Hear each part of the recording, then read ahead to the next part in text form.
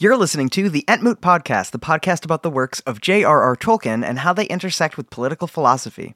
This is episode 4, Frodo Lives, in which co-hosts Kenny and Sam discuss the influence of Lord of the Rings on the American counterculture of the 1960s.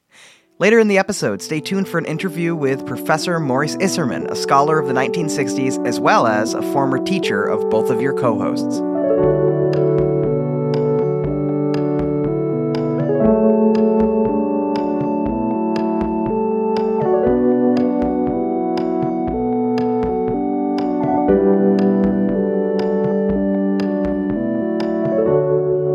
Welcome, listeners, to episode 4 of the Entmoot Podcast. I am your co-host, Kenny Tallarico, and I'm joined, as always, by my friend Sam Lieberman. Sam, how are you? I'm good, doing well. And today we are going to be talking about the relationship of the 1960s counterculture with Tolkien's work, specifically The Hobbit and Lord of the Rings. It's also worth saying up front that later on you're going to hear an excellent interview, if I do say so myself, with Maurice Isserman. It was excellent because of him, not necessarily because of me. Sam, why don't you talk about who Maurice Isserman is before we even talk about any of the other stuff? Yeah, so Maurice Isserman is a historian at Hamilton College, where I currently am a student and Kenny is an alumnus of. We and him have actually both had Isserman as our professor before.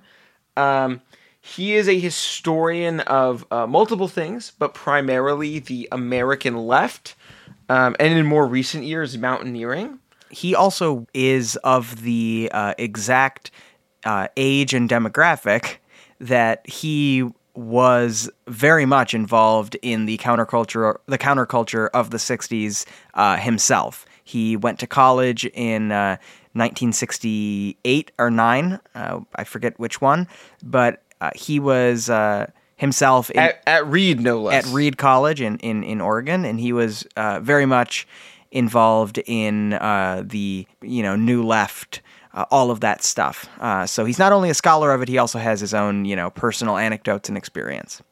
But before we get to that interview, I think Sam and I just wanted to talk a little bit about the very basics of what we're talking about right here. So when you're talking about Tolkien's relationship to the 60s counterculture, they share a few things in common. The counterculture is essentially anarchist in its overarching political orientation, and Maurice gets into that in our interview. And this, of course, is despite claims by some within the movement of allegiance to Lenin or Mao or other sort of Marxist or communist leaders. It really diverges significantly from the old left or whatever you want to call it, which was very much more sort of doctrinaire in its understanding of Marxist theory. And of course, the counterculture is to be distinguished from the new left, which again Maurice does in our interview. But the new left is sort of a subset in a lot of ways of the greater counterculture, and you can still sort of talk about the counterculture as having a sort of political ideology, whether it's going to by definition be pretty broad, but it is sort of generally anarchist, left leaning, and it is very much less sort of focused exclusively on labor, like the old left was, and much more interested in cultural and social identity. Yes, very much so. So the counterculture loved Tolkien.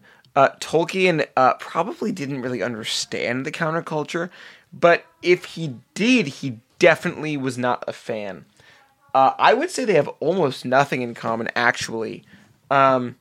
Tolkien was an old Oxford professor who, wore tweed and refused to eat French food. He certainly would not even consider smoking cannabis, let alone doing acid or running away from home or any of these iconic countercultural things. I can't even imagine how he would react to hearing the Beatles. Although it is worth noting that the Beatles wanted to make a film adaptation of Lord of the Rings. Oh yes, they did in the late 60s. This This is a key piece of lore that everyone who was on Reddit in like 2013 will be aware of. Exactly. Got posted a lot back then. Maybe it still does. I don't know. But yeah, no. There's. It's so funny because it's so obvious the reasons why the counterculture loved Lord of the Rings, and it's for many of the same reasons I love Lord of the Rings. Although not all, but many of them. But man, it is really impossible to imagine Tolkien like hanging out with a bunch of hippies in like San Francisco in like 1968. Yeah, no, that would be almost inconceivable. That would be the place in the world that he would least want to be, other than like maybe France. He'd probably rather be there than France, though, by the end of his life. That's true. One thing that I think Tolkien and the counterculture broadly do genuinely have in common is the interest in environmentalism. And I think that they might come from somewhat different places in terms of motives. I think Tolkien it's a inherently sort of conservative view of longing for the pre-industrial period of before the car and spoiling the beautiful English countryside. Whereas I think for many in the counterculture it may have been a sort of an act of rebellion against like suburban sort of conformity. They would associate with pollution and with lots of cars and roads and stuff, but still I think that you sort of get the same overlap there in environmentalism, and environmentalism is really one of the big great themes of Lord of the Rings.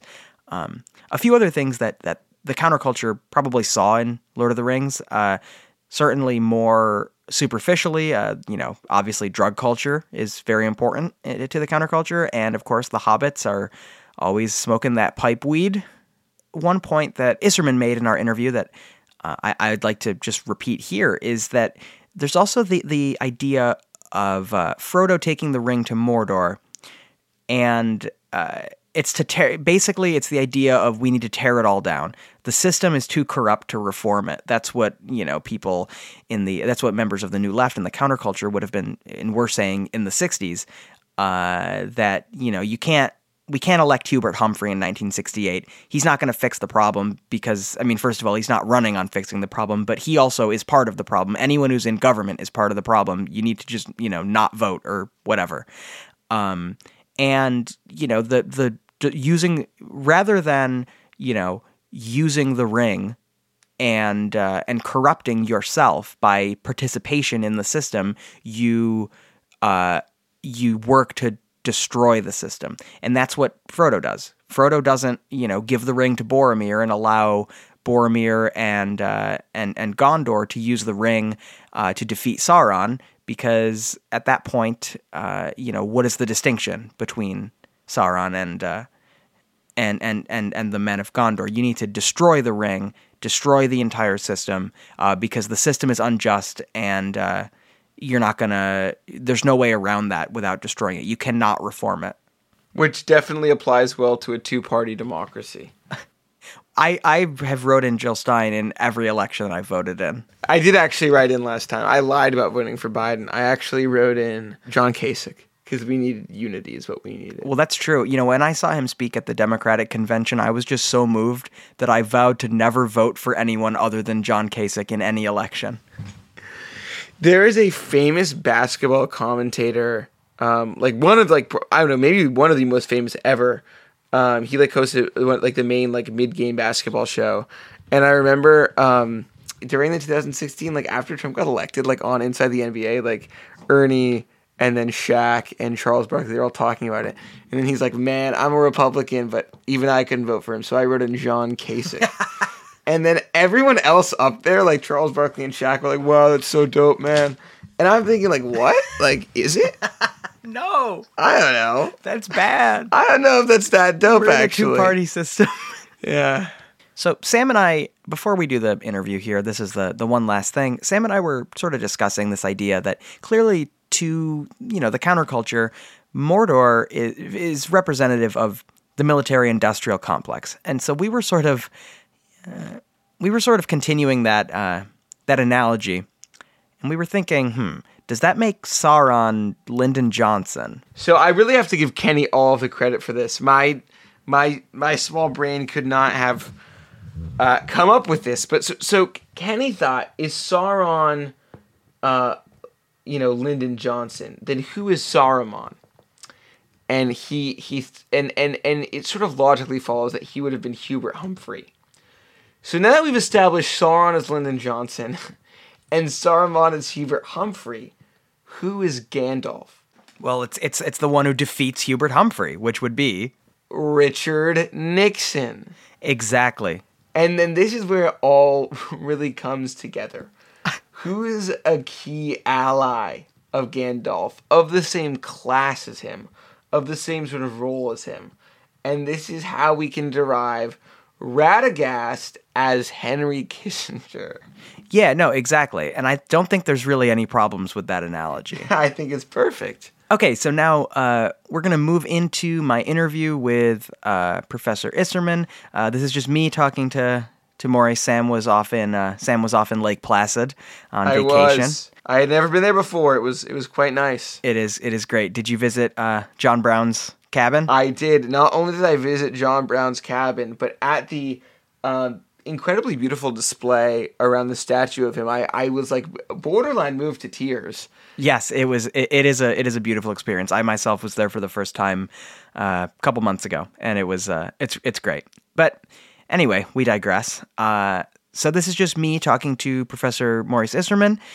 I would like to mention before the interview, Professor Isserman is the author of more than 15 books, including If I Had a Hammer, The Death of the Old Left and the Birth of the New Left, America Divided, The Civil War of the 1960s, which he co-wrote with the great historian Michael Kazin, A Continental Divide, A History of American Mountaineering, and most recently, The Winter Army, The World War II Odyssey of the 10th Mountain Division, America's Elite Alpine Warriors, which is out now in paperback from Mariner Books. So, we bring you now a special Entmoot Pod presentation, my interview with Professor Maurice Isserman.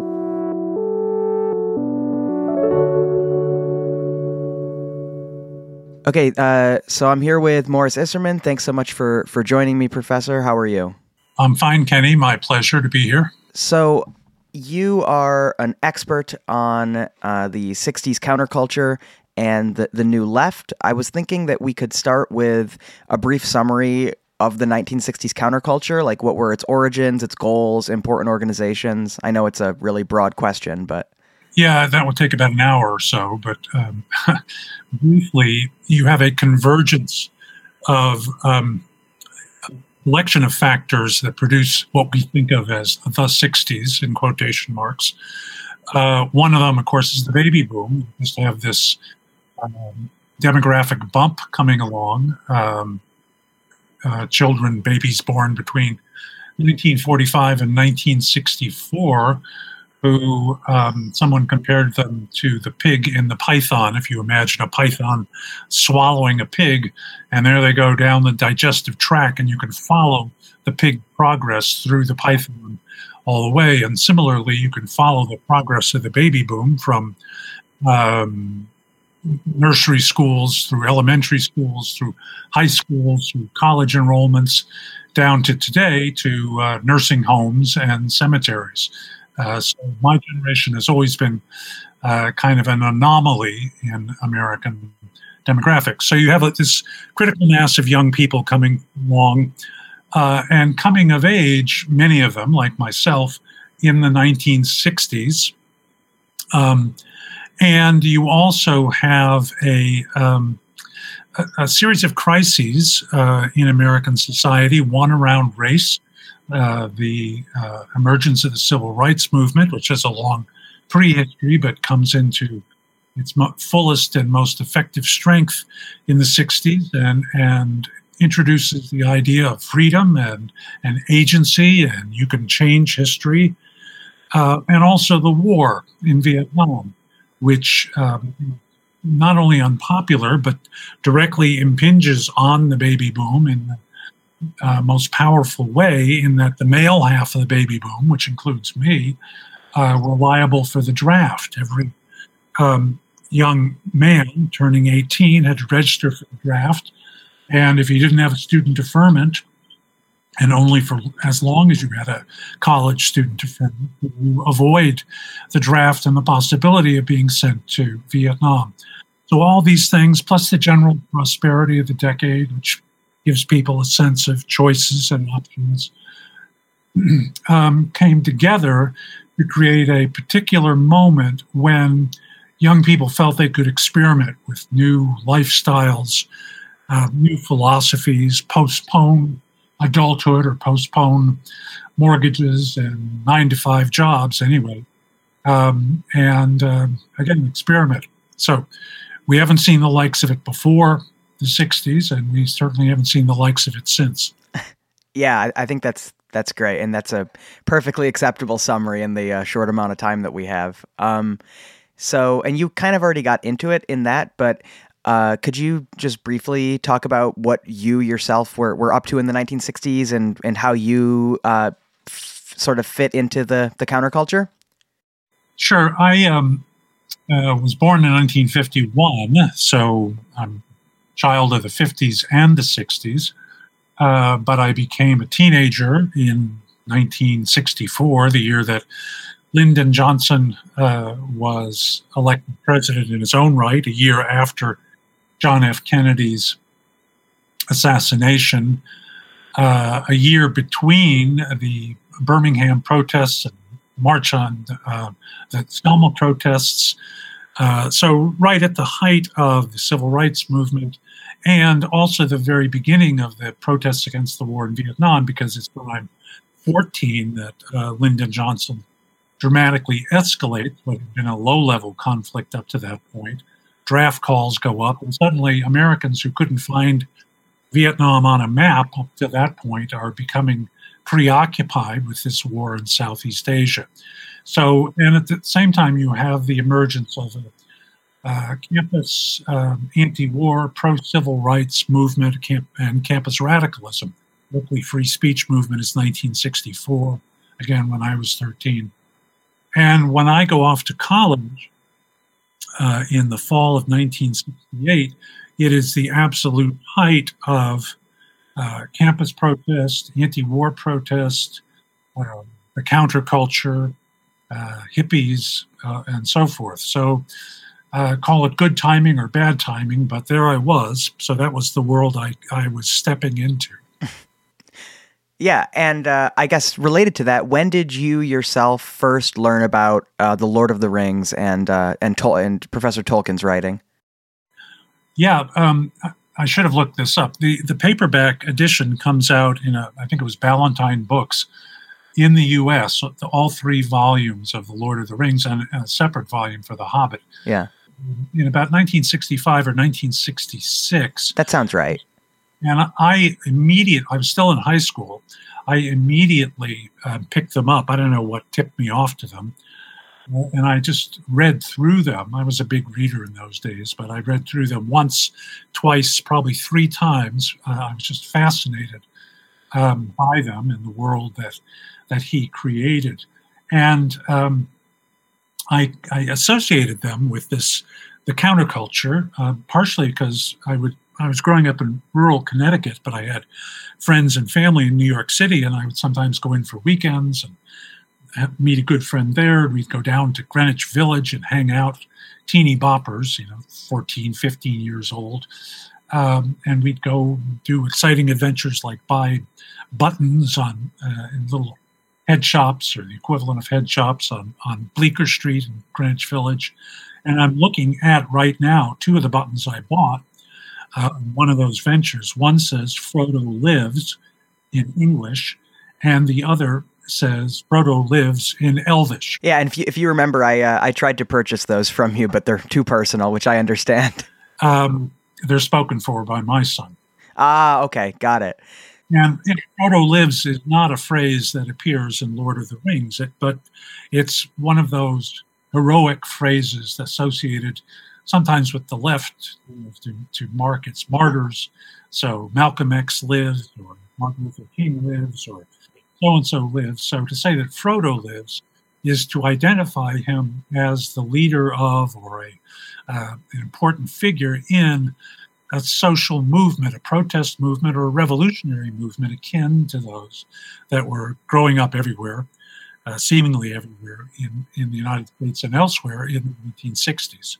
So I guess also we can go into sort of broadly, now that we sort of know more about your background with this stuff personally, what do you think in general was so attractive about Tolkien's world to the American counterculture and to the New Left? Well, it certainly wasn't what Tolkien intended. I mean, let's talk a little bit about Tolkien. He's Oxford Don. You weren't a radical in those days if you were an Oxford Don. He's a very strict Catholic. He's very conservative. He's a World War I vet. He served as an officer in the Western Front and had the usual horrific experiences. Where he takes a lot of his imagery, actually, for The Lord of the Rings from that experience. Yep, that's right. Sam and I have talked quite a bit about that. Yeah, and he identifies with the Franco side, the fascist side, the Catholic side in the Spanish Civil War, which was raging while he was just beginning to conceive and write The Lord of the Rings. So he's a very conservative figure, a Tory, but he's something else. He's kind of a Tory radical, which is to say there was a strain within British conservatism that identified very strongly with pre-industrial Britain, that was kind of appalled by the arrival of the Industrial Revolution, because it created these dark satanic mills that Blake wrote about. It divided the classes. Not that the classes weren't divided before then, but in the Tory imagination, everything had been hunky-dory until along comes, capitalism in its modern industrial form. And it threatened the countryside. They were country gentry. You might live in London, but, they identified with their country homes. And it also raised this new class of striving men of industry who were grubby money grubbers, capitalists in a way that the Tories were rich and in favor of the rich, but they weren't in favor of the values of unrestricted capitalism. So a lot of the imagery in Lord of the Rings, I'm not telling you anything you don't know, drew upon this Tory radical disdain for, not opposition to, but disdain for industrial capitalism, its values. Mordor, a place of fire and ashes. And centralized bureaucracy.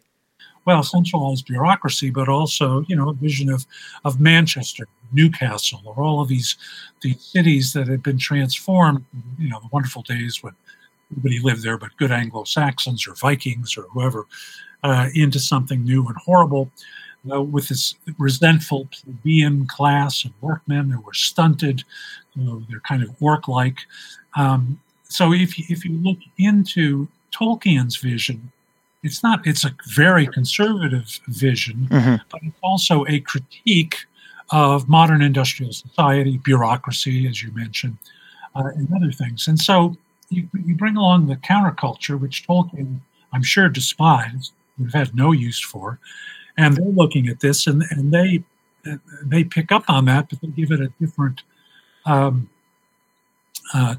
twist that Tolkien would not have been happy with, which is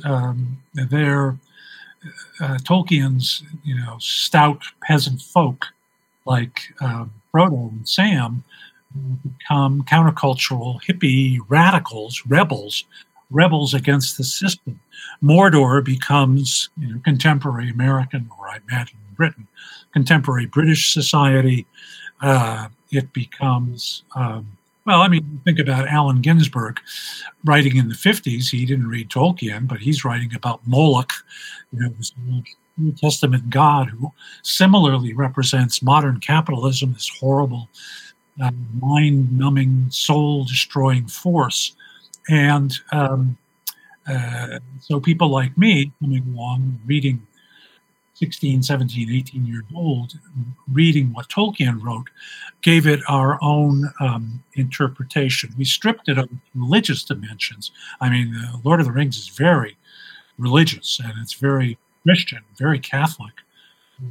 I mean, we didn't, well, certainly I didn't see that in there, but I certainly saw it as a parable for modern society, for racism and intolerance and warmongering, and everything I didn't like fell under the Mordor category, and everything I did like fell under the values of the Shire. The Shire being, rural, and there was a strong back to the land impulse within the counterculture. The hippies, or rather the hobbits, sounds like hippies, easy to mix up the two. True. Going around, they're kind of shaggy and ragged, and, well, they don't dress fancily. They're going to go barefoot.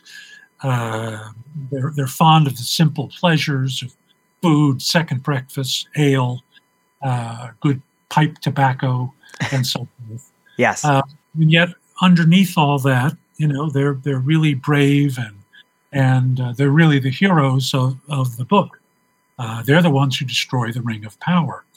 And the Ring of Power, I mean, that's something I remember having slightly stoned conversations about when as a freshman in college in dorm goal sessions about what does the Ring of Power mean? Is it the atomic bomb? No, that's too simple. Is it, just capitalism? It's clearly, it's even without the religious dimension, it's a kind of spiritual force, because it's very tempting. It seems to makes you omni, it makes you all powerful, and yet at the same time it saps you of your inner goodness and your inner essence, and it captures you. It seems to be your tool, but you become a tool of it. Again, thinking back on predecessors to the counterculture, Henry David Thoreau talking about the locomotive, a new innovation of when he's at Walden Pond. You can hear the trains going by. He didn't like them at all. And he says, do we ride upon the train, or does the train ride upon us? He's afraid modern mechanized industrial society is going to destroy all that's good and valuable in his the rural Concord of his childhood and early years. So similarly, picking up on Thoreau, picking up on Ginsberg, the rising baby boomers of the mid-late 60s, early 70s turned to Lord of the Rings for legitimation. Look, even a Oxford Don agrees with us, which of course he wouldn't have done. Yeah, and so sort of related to the New Left in some ways, picking up on some of those themes and messages in Lord of the Rings. Sam and I have talked at length about what not only what the New Left saw in Lord of the Rings, but also what the Old Left likely would not have. Do you have any thoughts on that, and how that sort of gives the differences between the Old and the New Left? Well, I hadn't really thought about that. And again, when I'm talking about the baby boom identifying with Lord of the Rings, it's really more sort of the counterculture, right, which overlaps with the New Left. I mean, if you imagine a Venn diagram, you get a shaded area where both New Left and counterculture coexist. This is primarily a countercultural impulse. But off the top of my head, the Old Left would have said Frodo should have gone to Mordor and then organized the orcs into trade unions in their own self-interest and Sauron. And, for Frodo and Sam, the orcs were beside the point, or a lost cause. And the only thing you could do with the system, you couldn't reform it, you couldn't even overthrow it, you had to destroy it. By repeating its central values as embodied in the Ring of Power. So it's almost in some ways that a big part of what the counterculture or the New Left would have seen in Lord of the Rings would have been that sort of message of individualism, of an individual or a small band of individuals like taking down the system. Absolutely. I mean, this is not a collectivist vision in a Marxist sense. I mean, there were people who thought of themselves as Marxists, people who thought of themselves as, engaged in the same project as Lenin or Mao or whatever fantasy they entertained for revolutionary apocalypse. But at its heart, the New Left was essentially individualist. It was essentially anarchist. It was essentially, well, at least my section of it, countercultural. However much Marx or Lenin we might like to read or quote or think ourselves in the lineage of. And again, I think Lord of the Rings would not work for a Marxist-Leninist vision of revolution, but it was certainly in tune with my own vision of what that might mean. I guess, I appreciate your distinction there between the counterculture and the New Left, because I think that is probably an often unstated important difference. I think, at least, and you can correct this interpretation if it's wrong, but in my head, the sort of like what I think of as the broad counterculture, I think of their sort of political engagement as being pretty singularly focused on the war in Vietnam. Well, by the late 60s, that was true. Okay. In the early 60s, at the emergence of the New Left, with the formation of SDS, Students for Democratic Society, in 1962, up through 1965, the primary focus was on civil rights, to some extent on poverty, so on domestic issues. By 65, certainly by 67 and thereafter, the primary focus is very much on the war in Vietnam. And that also reflects the transformation of the younger civil rights movement into the Black Power movement. There was less room for young whites to make a contribution within the later Black movement, as opposed to the early movement with its interracial ideals. So it certainly made sense that you went where the most pressing issue was, and certainly for young white males who were draft age like I was, that was Vietnam. Yeah. And also where you were most welcome. Yeah, no, that's very true, and I think I'm sort of thinking more in the late 60s anyway, so it's always been kind of my and this I promise this is germane to Lord of the Rings, but I think that it's always been my interpretation that, just like looking back, with clear eyes, that Hubert Humphrey would have probably been far more receptive to the demands of the youth than Nixon or Lyndon Johnson, for that matter. But what activists viewed as his complicity with the war disqualified him. Do you sort of agree with that? But then also, more germane to the original discussion, do you think that singular focus on Vietnam, which kind of emphasizes those differences between the forces of good versus evil, or the little guy versus the establishment, do you think that those allowed the Tolkien readers of the movement to sort of overlook their pretty significant differences with the author's worldview? Well, yeah. I mean, Hubert Humphrey would definitely have been a better president for all kinds of reasons: civil rights, civil liberties, labor, and you name it, than Richard Nixon, who you could hardly imagine worse until we get to Donald Trump. But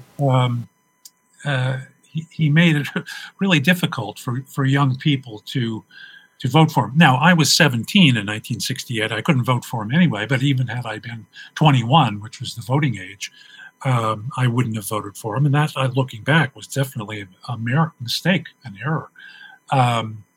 But again, Johnson was keeping him on a very short tether. Humphrey had initially been nervous about the war in Vietnam. He was a resolute anti-Soviet, anti-communist figure from the late 40s on, but he sensed that somehow Vietnam wasn't going to turn out well. But Johnson, in 1965, basically threatened to freeze him out of any foreign policy decision-making, and freeze him out of any chance of advancing to the White House, were he to oppose him on the issue.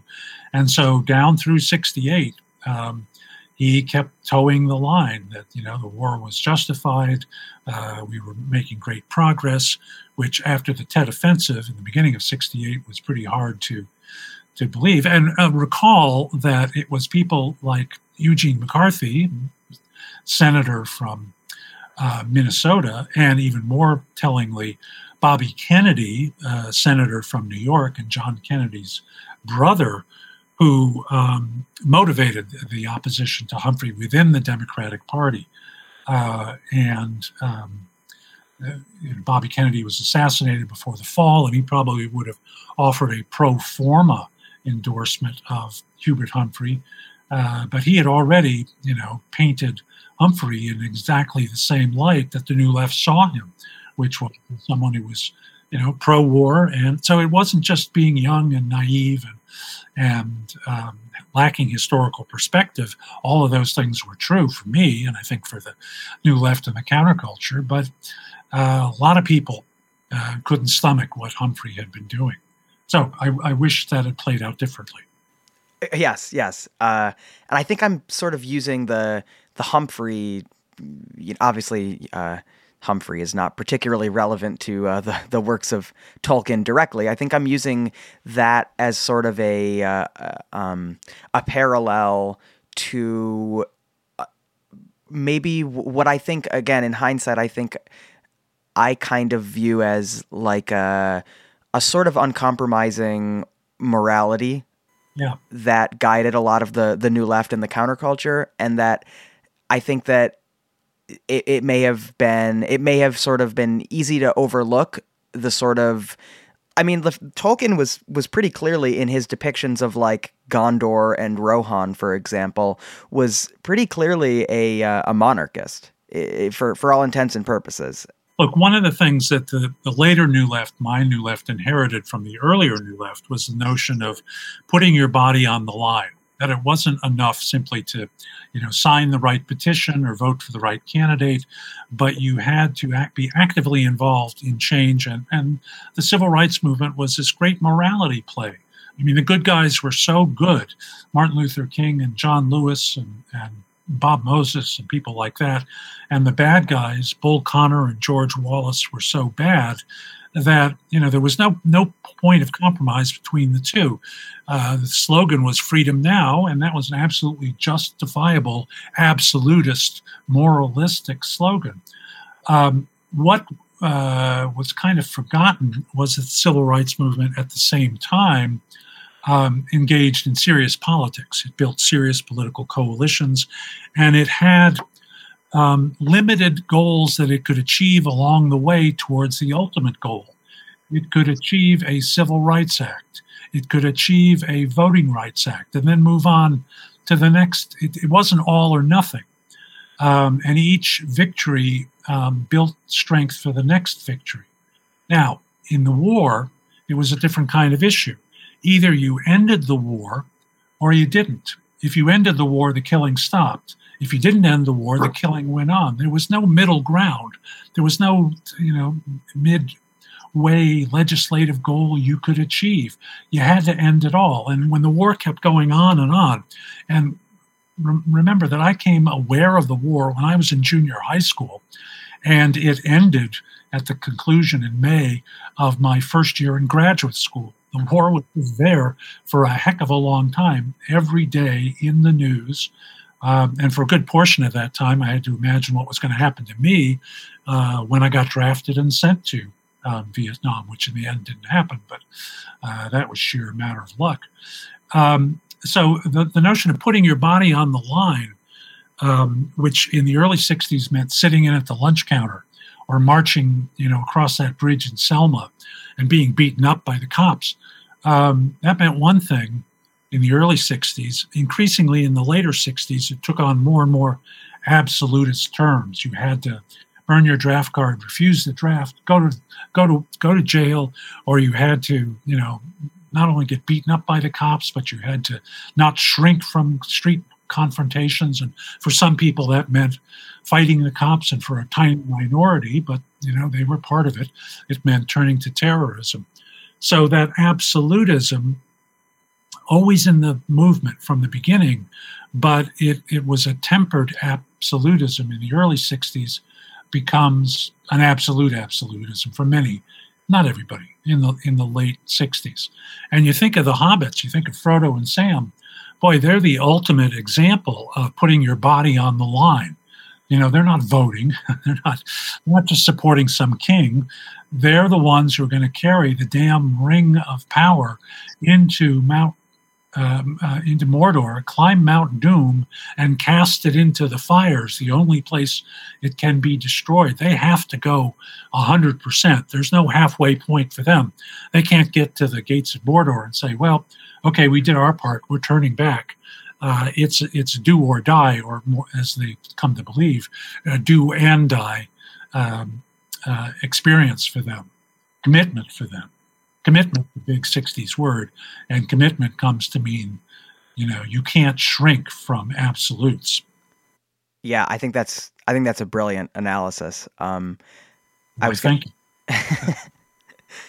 gonna ask so with Tolkien was adamant until the day he died in 1973, I think, that Frodo fails in the quest to destroy the ring, because he makes it into Mount Doom, and Frodo at the very, very end fails to actually cast the ring into the fire, and the ring's only destroyed essentially by accident when Gollum attacks Frodo. Do you see any sort of was that ever, I mean, I guess I'm assuming that, you would have been talking about the finer points of this story with people back in the day, which who knows, maybe you were, but I'm wondering if the power of the ring to tempt so thoroughly even someone who is essentially good and righteous like Frodo, if you would have seen any parallel with that, in that sort of anyone given sufficient temptation can turn. Well, yeah, I mean, Frodo is only human, or he's only hobbit. I mean, and in Christian doctrine, we all inherited Adam and Eve's sin. We're all born in sin, and we try and rise above it. But remember that Gollum is not there accidentally. Frodo could have killed Gollum. He had Sting. He could have run him through, and yet he doesn't. And I believe he uses the word pity. Sam says, "Kill him. Why didn't you kill him? We can't trust him." And Frodo says, "I pity him." Partially because he identifies with Gollum is given over to sin, but Frodo could see how that could consume him. That he was once an innocent as well. He was kind of like a hobbit, and it's Frodo's values, which are Christian values. Pity is a very big word in Christian theology. Is Frodo's ability to feel pity for this mortal enemy and to see in him some remnant of good, which he appeals to, and which for a while Gollum struggles between his good and his evil side. That's what makes Gollum be there at the end. And when Frodo is too weak because he's only human, or he's only hobbit, somehow it's foreordained. It was always meant to happen this way, that it would be Gollum who, in giving way to his beloved, to his love of the ring, spares Frodo in turn. That's not his intention, but he spares Frodo from death, and goes to his own death. So I guess I disagree with Tolkien. No, I mean, Tolkien, meant to show that Frodo did not have the strength in the end to destroy the ring, to reject evil. But I think it's precisely because Frodo is of a admirable quality, including the quality of pity, that in the end things turn out for the best. Yeah. Maybe if he'd killed Gollum, and he'd gotten to the fires, and then he had given in to temptation, well, the ring wouldn't have been destroyed. Yeah, Sam wouldn't have been able to stop him. No, I mean, right. And Sam really is good. Sam is simpler, and yes. There's maybe a little condescension there. Tolkien was very admired the Tommies who served with him on the Western Front, the ordinary soldiers who uncomplainingly, he would imagine, went about doing their duty and getting killed. And so he imagined Sam as not very imaginative, but loyal, doughty, strong when he needs to be strong. So Sam is part of that story too. Absolutely, yeah. And there's another aspect of the Frodo taking pity on Gollum. I think that if memory serves, I think in The Hobbit when Bilbo is doing the riddles with Gollum in the cave, I think Tolkien also uses the word pity to describe Bilbo's feeling toward Gollum. And then the other thing I wanted to point out is that the idea of how it ends up being foreordained, I think it's almost explicitly stated in the book, because when they are in the Mines of Moria, and Frodo sort of senses that Gollum is trailing them in the shadows, and he asks something along the lines, or he asks Gandalf something along the lines of, well, should we go back there and confront him? And Gandalf says something like, no, leave him be. He still has a part to play in all of this. Yeah, I mean, Gandalf sees the future and the past, and he's been around for millennium. So, I mean, if Tolkien knows that, I'm not sure why he would say Frodo failed. I mean, Frodo did what was foreordained. Yeah, I guess that's true. I think that probably the failure is the giving in to temptation, regardless, and that. But your point is very much taken, that the taking pity on Gollum earlier in showing that act of grace is what and mercy is what actually saves everything. It's his righteous decision earlier that saves him from his own folly later. Right, and he's superior in that way to the other men heroes. Who certainly have their role to play, but you can't quite imagine them. Maybe Gandalf, as a wizard, would have had that degree of wisdom, but Aragorn, well, certainly not Boromir. They would have acted just as warriors, and Frodo is a warrior. He's also a saint. Yes. Okay, I think that it sounds like a rap to me. Yeah. Do you have any sort of final thoughts that you wanted to get out, or no? No, that's great. I mean, I didn't even have all those thoughts until you asked good questions, and then. Well, I think that's about all of our time. So again, thanks so much, Professor, for joining me. Oh, thank you, Kenny. It was fun to reminisce and think back on The Lord of the Rings, which I don't do often enough. You should revisit it. I should reread it.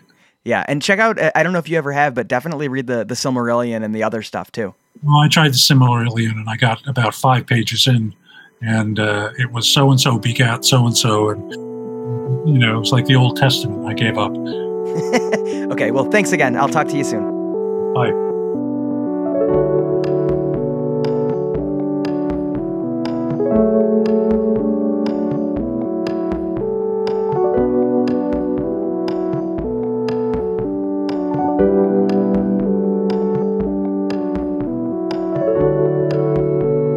Podcast is co-hosted by Sam Lieberman and Kenny Tallarico. Our cover art is by Claire Harple. Our theme music is by Kenny Tallarico. Any materials or writings discussed in this episode are linked below in the show notes.